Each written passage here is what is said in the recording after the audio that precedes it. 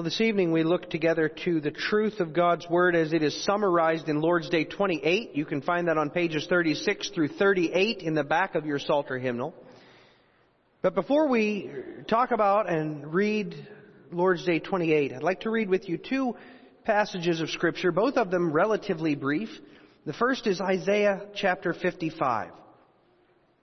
Isaiah, I've mentioned this before, the book is really divided into two parts, three really. The first section of Isaiah is really a condemnation of their sin, a calling them to repentance, an assurance that there's going to be a consequence for their sin. And then there's a very brief historical interlude concerning the reign of Hezekiah and how God preserved him in the midst of enemies and in the midst of sickness. And then starting with chapter 40, from 40 to 66, there's this hope, this confidence that though God's anger at sin bursts forth, yet His mercy is new every day. He always sustains and strengthens and restores His people, and they can be confident in Him. And in the midst of that, chapter 55 gives this calling, this invitation to respond to that mercy of God, to His loving kindness, not by standing far off, not by being lukewarm, but by seeking after Him, by trusting Him, by actively resting in the Lord. Ho, everyone who thirsts, come to the waters. And you who have no money, come buy and eat. Yes, come, buy wine and milk without money and without price. Why do you spend money for what is not bread, and your wages for what does not satisfy? Listen carefully to me, and eat what is good, and let your soul delight itself in abundance. Incline your ear and come to me. Hear, and your soul shall live, and I will make an everlasting covenant with you, the sure mercies of David. Indeed, I have given him as a witness to the people, a leader and commander for the people. Surely you shall call a nation you do not know, and nations who do not know you shall run to you, because of the Lord your God and the Holy One of Israel, for He has glorified you. Seek the Lord while He may be found. Call upon Him while He is near. Let the wicked forsake his way, and the unrighteous man his thoughts. Let him return to the Lord, and He will have mercy on him. And to our God, for He will abundantly pardon. For my thoughts are not your thoughts, nor are your ways my ways, says the Lord. For as the heavens are higher than the earth, so are my ways higher than your ways, and my thoughts than your thoughts. For as the rain comes down and the snow from heaven and do not return there, but water the earth and make it bring forth and bud, that it may give seed to the sower and bread to the eater, so shall my word be that goes forth from my mouth. It shall not return to me void, but it shall accomplish what I please, and it shall prosper in the thing for which I sent it. For you shall go out with joy and be led out with peace. The mountains and the hills shall break forth into singing before you, and all the trees of the field shall clap their hands. Instead of the thorn shall come up the cypress tree, and instead of the briar shall come up the myrtle tree. And it shall be to the Lord for a name, for an everlasting sign that shall not be cut off. Amen. Thus the invitation to and the promise of Christ, who restores God's people when they receive Him by faith. Well, looking forward to Christ, in Mark chapter 14, we find Him gathered with His disciples. And beginning in verse 22 of Mark 14, we read, as they were eating, Jesus took bread, blessed and broke it, and gave it to them and said, take, eat, this is my body. Then He took the cup, and when He had given thanks, He gave it to them, and they all drank from it. And He said to them, this is my blood of the new covenant, which is shed for many. Assuredly I say to you, I will no longer drink of the fruit of the vine until that day when I drink it new in the kingdom of God. Amen. Thus far the reading of God's holy word. Now, Lord's Day 28 has three questions and answers. They're fairly lengthy. Before we read those, we need to recognize kind of the context here. Lord's Days 28, 29, and 30 all deal with the Lord's Supper. We maybe wonder why. Why so much space on one sacrament? But our forefathers nearly 500 years ago when they composed this catechism, they recognized that in their age there was much controversy surrounding the sacraments, and especially this sacrament of the Lord's Supper. And this age in which they lived was not new in that respect. There had always been varying degrees of controversy over the meaning, the significance, the use of the Lord's Supper. So they resolved to explain it quite carefully so that we, in studying it, might recognize the supreme importance of the Lord's Supper, but at the same time might not be tempted to misunderstand it or misuse it. But each of the 3 Lord's Days that deal with the Lord's Supper deal with it differently. Lord's Day 28, which we look at today, is the most basic. It calls us to ask simply, what is the purpose of the Lord's Supper? What is its sacramental role in the church? Next week, Lord willing, we look at Lord's Day 29, and that calls us to ask a more practical, hands-on question. What actually happens when we celebrate the Lord's Supper? How does God use it? And then chapter 30, or Lord's Day 30, examines a more difficult question, gets into the controversies, if you will. Asking first, who shall come to the Lord's Supper? And then, why shall they come? Why is it important? What do you expect when you come to the Lord's table? These are 2 issues that have been controversies throughout the ages. So that's what we're going to look at. First of all, the basic question of what is it? Then the deeper question of how does God use it? And then finally, who shall come and why? So today we look at the most basic questions in Lord's Day 28, where it asks, how does the Lord's Supper remind you and assure you that you share in Christ's one sacrifice on the cross and in all His gifts?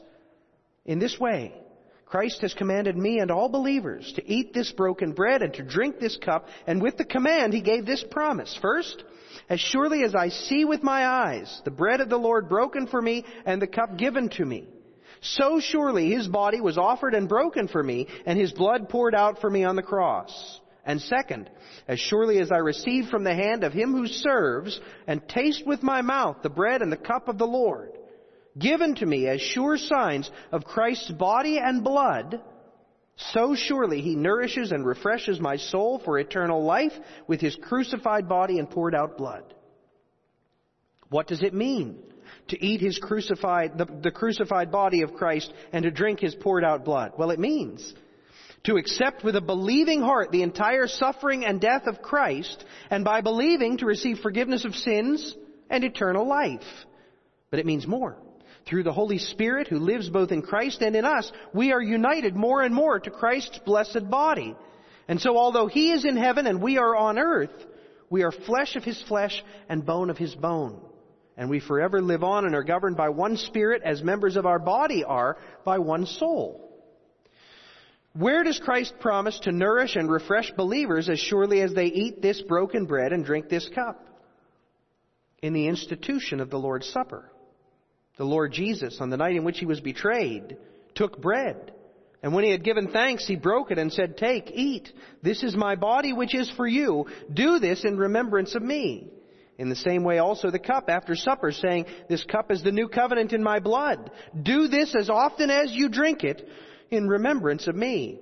For as often as you eat this bread and drink the cup, you proclaim the Lord's death until He comes." This promise is repeated by Paul in these words. The cup of blessing which we bless, is it not a participation in the blood of Christ? The bread which we break, is it not a participation in the body of Christ? Because there is one bread, we who are many are one body, for we all partake of the one bread. Amen. Beloved members of the body of Christ, every so often, 6 times a year to be exact, we alter our worship service just a bit to incorporate an extra element, the sacrament of the Lord's Supper. On those days, the sermon is just a smidge shorter. We take the time to read the words of a form to remind us of our purpose, and then we together eat some bread and drink some wine, just a bit of each, just a taste. And this Lord's Day asks us, why do we do that? What's our purpose? What is the goal for which God gave that sacrament, that ritual. You know, in many churches, they've embraced the practice of pausing the worship service, if you will, to have a children's sermon. At a certain time, the kids come forward, the minister sits down, and oftentimes he'll take a bag, a sack of some sort. Maybe a grocery sack or a backpack, and he'll pull something out. And that something is meant to illustrate some lesson about the gospel. It might relate to the sermon that's coming. It might not at all. You know, so maybe he'll pull out a bottle of bleach and ask them if they know what that's for and what that is used for. And use that as an illustration of how Christ cleanses our soul and removes all the defilement. Or maybe he'll bring out a light bulb to show that we can't fulfill our purpose unless we have a source of power. Just like that light bulb has no ability to fulfill its purpose unless it's plugged into an electric socket. Any number of items might be pulled out of the bag to demonstrate the week's Bible lesson. In a similar way, ministers in some churches use movie clips or artwork to illustrate the point that they're making, to try to convey the significance of the lesson that their words are teaching. But we don't do those kind of things. We don't have children's stories in the worship service with object lessons. We don't have a projector that shows clips of movies. And that's not merely a matter of preference, that maybe we find those things tacky or distracting. It's a matter of principle. We believe that God wants His people taught His will by the word that is preached, by the word that is proclaimed. In fact, we believe that by the word that is preached, God is ordained to form faith within us and to build that faith, maturing us as we hear the word proclaimed. That doesn't mean that God doesn't understand, that God doesn't know that we can learn other ways, that we can learn by seeing, by feeling, by touching. Of course God understands that we can learn in different ways, and that sometimes things seem more real to us, more concrete, more understandable if they're presented in a more visual way. God created us. He understands the different ways in which we learn. And yet He has commanded us to not make a bunch of images or use images from the world in trying to convey the gospel. Instead, in order to satisfy that desire that we have, to have something that we can see, something that we can touch, something that we can smell and even taste, God has given us images called the sacraments, which perfectly portray the absolute essential heart of the gospel in a way that we cannot fail to grow. Well, I guess we can fail. But by His Spirit, we cannot fail to grasp it. In many ways, these are very simple images. They don't require a bunch of props. They aren't dramatic or surprising to watch. And yet, by means of these sacraments regularly displayed before us, our Lord reveals truths that are absolutely profound. In fact, beside these images that God has ordained for us, the very best object lessons we could come up with would be pitiable. Well, as I said before, Lord's Day 28 calls us to ask a question about one of those sacraments. It calls us to ask, what is the purpose of the Lord's Supper? And the answer, we shall see, is that Christ visibly reveals His covenant promises by means of the Lord's Supper. He visibly reveals His covenant promises by means of the Lord's Supper. And the first aspect of that revealing is when our Lord displays what He has done. And notice the pronoun, what He has done. Because what He has done is bring about the fulfillment of His covenant promises. Do you remember the heart of the covenant that God gave to His people? We heard it expressed last week when we were talking about baptism. In Genesis 17, verse 7, God said to Abraham and to his people after him, I will establish my covenant between me and you and your descendants after you in their generations for an everlasting covenant to be God to you and to your descendants after you. I will be your God, and you shall be my people. But how can we be His people? How can He be our God? Because after all, we're disfigured by our sin and rebellion. We're unclean and defiled. We're unworthy to enter into His presence. We cannot be, as the offspring of Adam, as the sinful people we were born as, we cannot be His people unless something dramatic changes us. In some way we must be forgiven our sins. Justice must be met on our behalf. The defilement must be cleansed from us, and we must be ushered into His presence. We cannot do that. We're unqualified. We're too sinful. We're too broken. If we are to be restored to God, beloved, as He promised we would be, it must happen according to His plan and through His action. And that's just what He promised would occur in the passage we read from Isaiah 55. Everyone who thirsts, come to the waters, and you who have no money, come, buy and eat. Come buy wine and milk without money and without price. He urges us to come and eat, to come and receive that which will sustain our very lives. But not by making a fair trade for it, not by bartering for it, not by paying for it with what we have earned. No. He urges us to come and take it freely. Why do you spend money for what is not bread and your wages for what does not satisfy? That's what we do naturally, isn't it? We work and we strive and we seek to be righteous in the sight of men, but even the best of our righteousness is as filthy rags in the sight of God because it's stained with our sin. It's useless for making us right with God. He says, listen carefully to me and eat what is good, and let your soul delight itself in abundance. Only what we receive from God is worthy.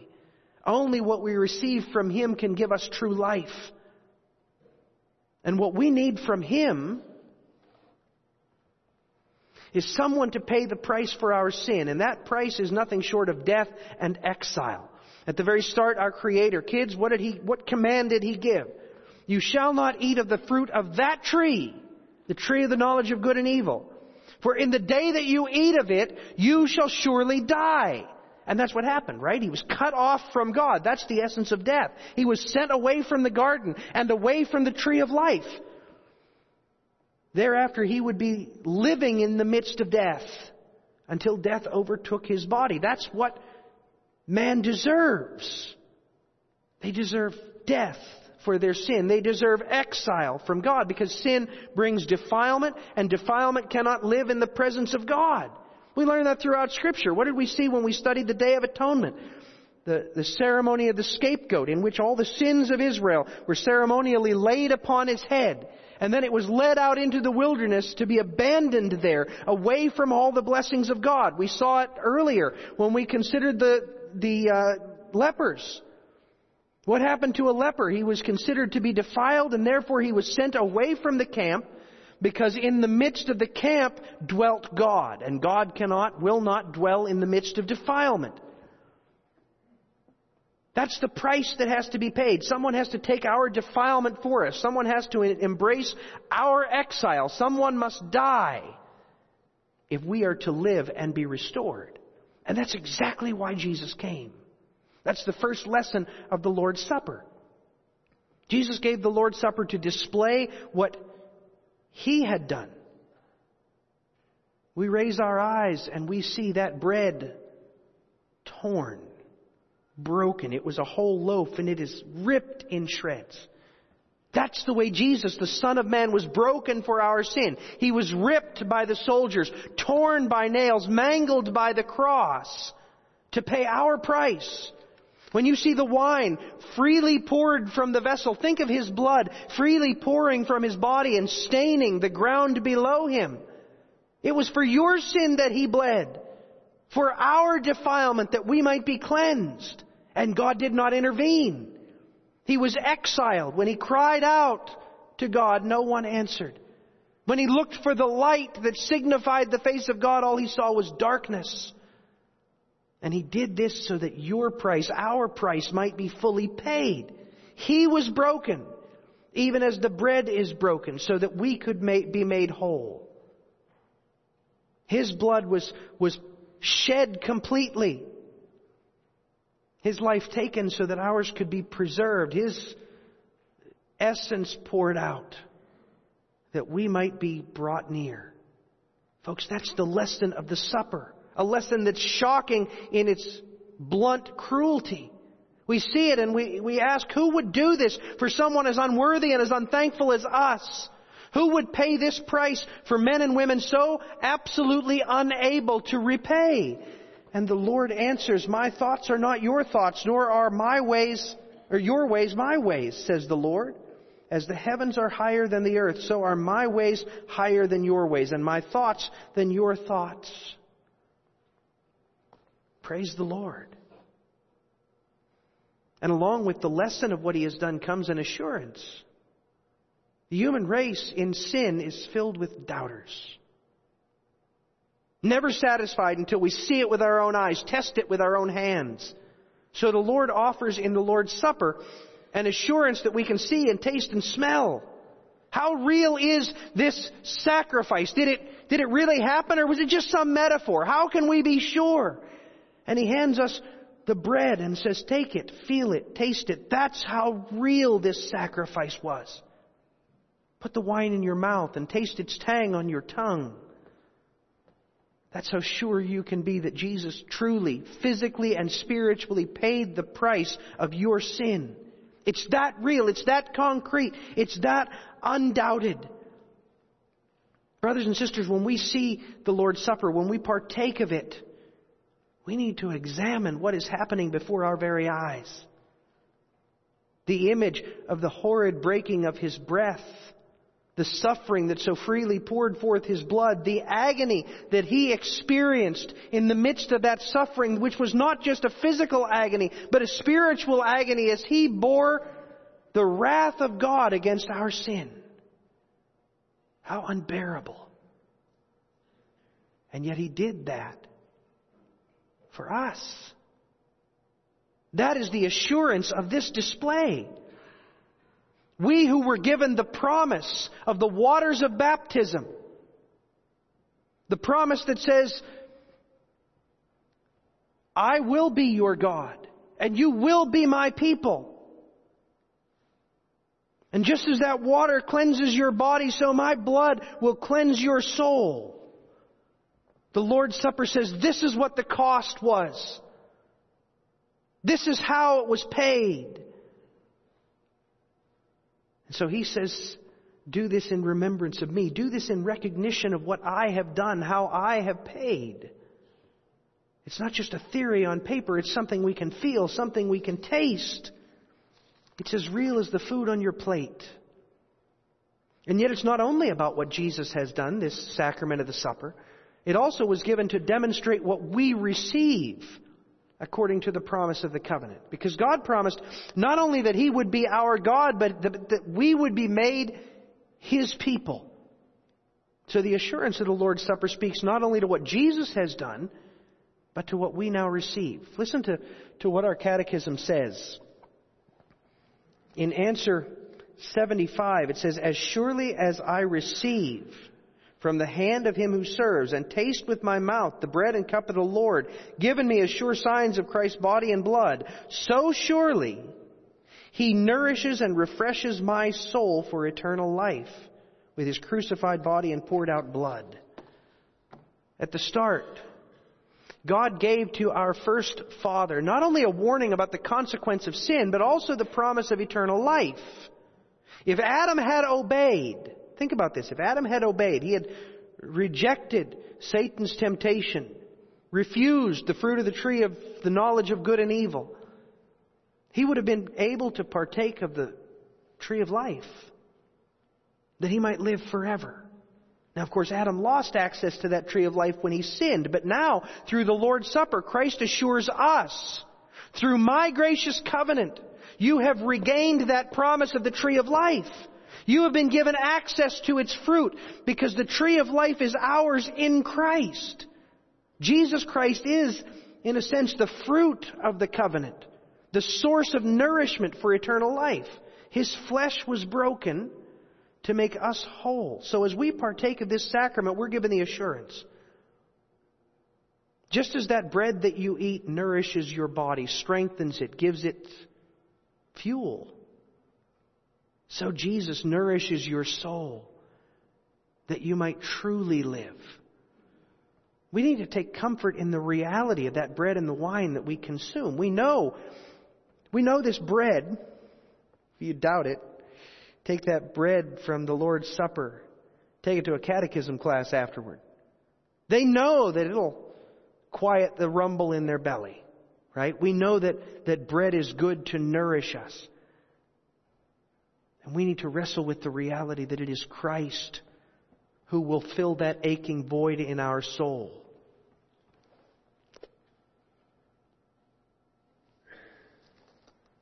Why are you cast down, O my soul, and why are you disquieted within me? It is only God who can fill that ache, who can fill that void. And Christ shows us by the bread of the supper that He is able to fill that void. And the wine. Wine doesn't nourish us. Wine gives us motivation to celebrate, right?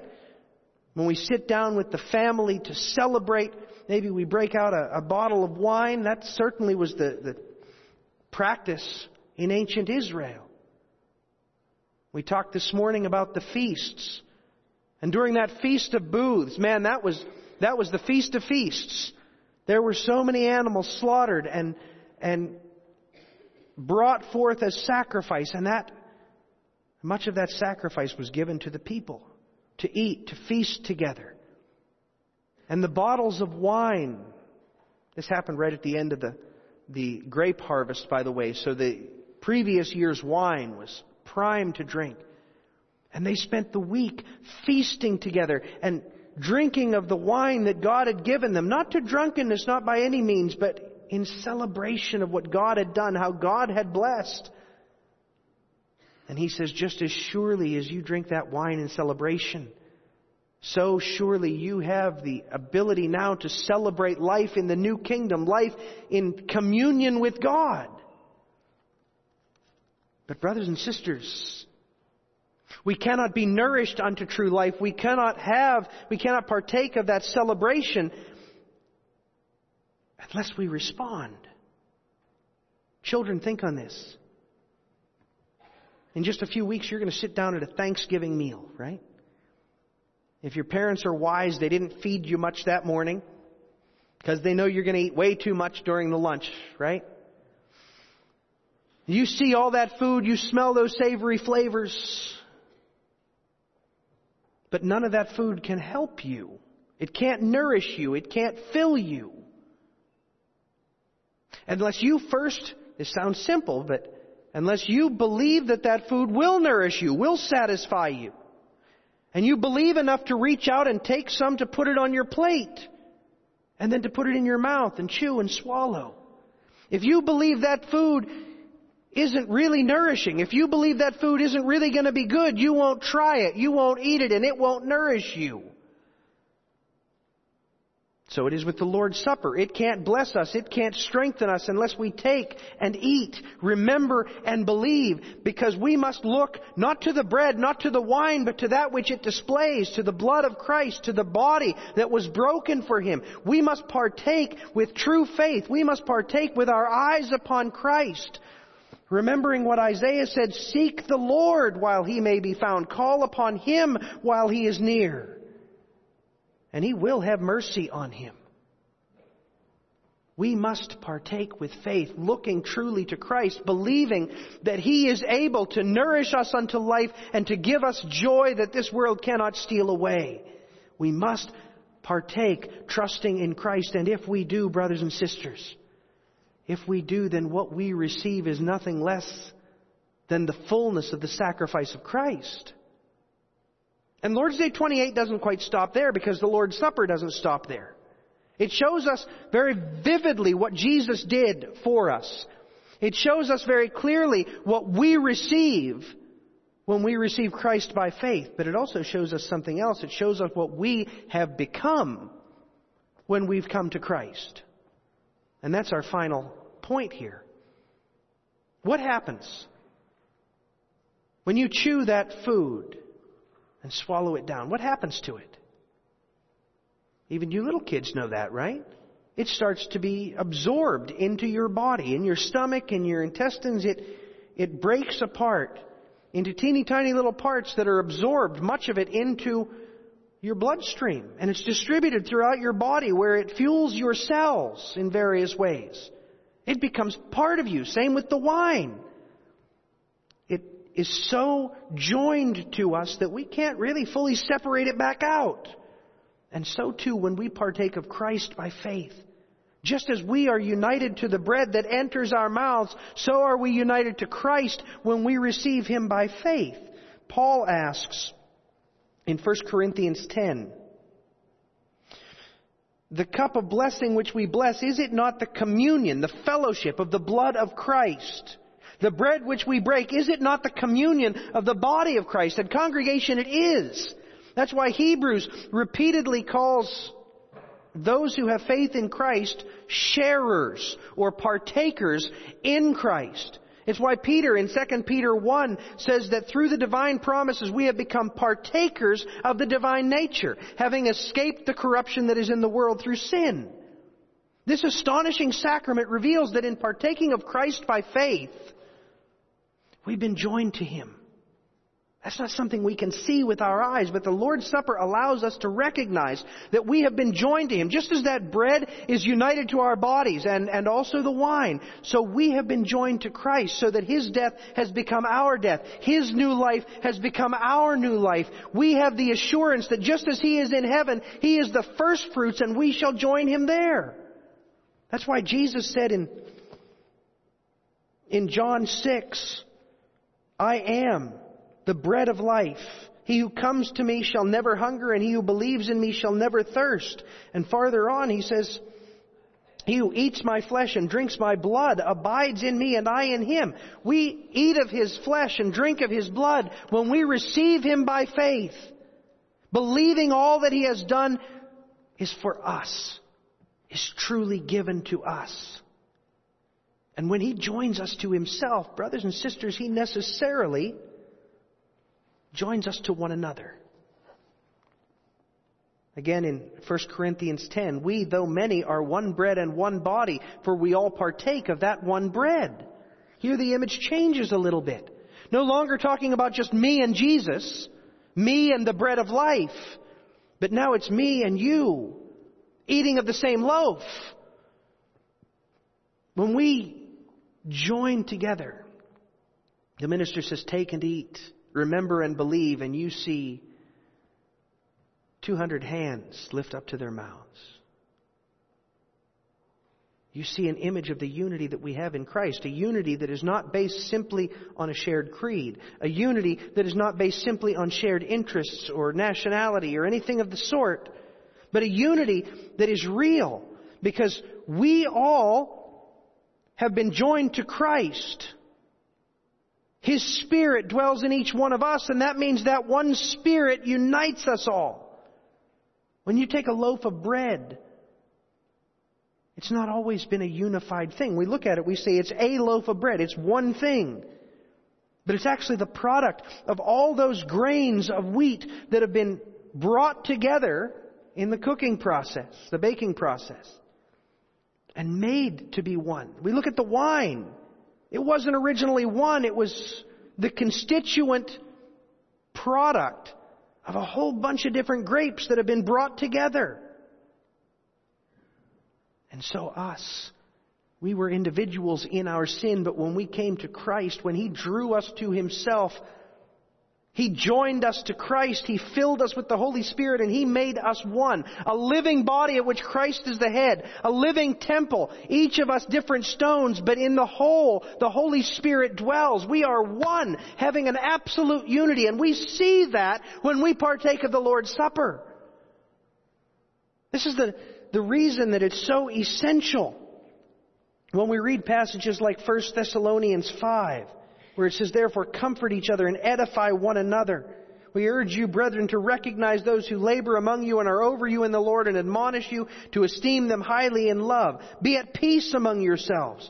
Warn those who are unruly. Comfort the faint-hearted. Uphold the weak. Be patient with all. In our high school catechism class this morning, we talked about the duty we have, the obligation we have toward one another in church discipline. It's not an acceptable thing to see one of our brothers or sisters living in a sin that demonstrates that he's separating himself from Christ and say, well, that's not my business. It is your business. It must be your business because you are one in Christ. And because you're one in Christ, you love each other and you care for each other and you nurture one another. You must.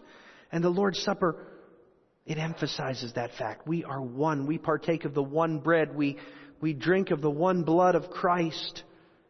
And the one Holy Spirit dwells in us all. How glorious is this new reality that is revealed to us in the Lord's Supper. And now it falls to us, brothers and sisters, to use the illustration He has given. See, this lesson cannot be merely academic. The illustration He's given in the Lord's Supper, it's not something that we can just hear and smile and forget. No, He gives it that we might use it. Christ wants us to partake of the Lord's Supper with understanding. Do this in remembrance of me. Therefore, we must not mindlessly partake of the Lord's Supper, somberly taking a piece of bread and chewing. Only to remark later on the texture of the bread, it was a little dry this time. Partaking of the wine with more thought of the wine than of what it signifies. No. When the bread is broken and we watch the wine poured out, we must recognize the display of what He has done. And when it's distributed among us, we must recognize that demonstration of what we now receive, how we partake of Christ. And then as we watch, when the minister says, take, eat, remember, and believe, and we see all those hands go up, all those heads go back, we need to wrestle with the reality, this is the body of which Christ has made me part. What is my calling with regard to these saints to whom I've been joined? Understand this revelation that has been given to you, brothers and sisters, and having understood, rejoice. Rejoice that He has done this for you. Rejoice that He has called you to eat of the tree of life. Rejoice that you have been called to eat and live together with these saints. When we partake of the Lord's Supper, brothers and sisters, let us do so with understanding. Celebrating that God has given this for us, has done this for us, that we in Him might live, together might live eternally. Amen. Let us pray. O Lord, our Heavenly Father, You know exactly what we need. You know precisely the images that we need, the lessons that we need, the assurance that we crave. And so, Father, we pray that You would continue not just to give those lessons, but to use them to build us up and to strengthen us and to encourage us. Grant that we, partaking of the Lord's Supper, might do so with understanding and with intentionality, that our faith might be deepened and grown, that our children might grow in the knowledge of what You have promised, and that this church might be knit together more and more in Christ. Father, we pray this in Jesus' name. Amen.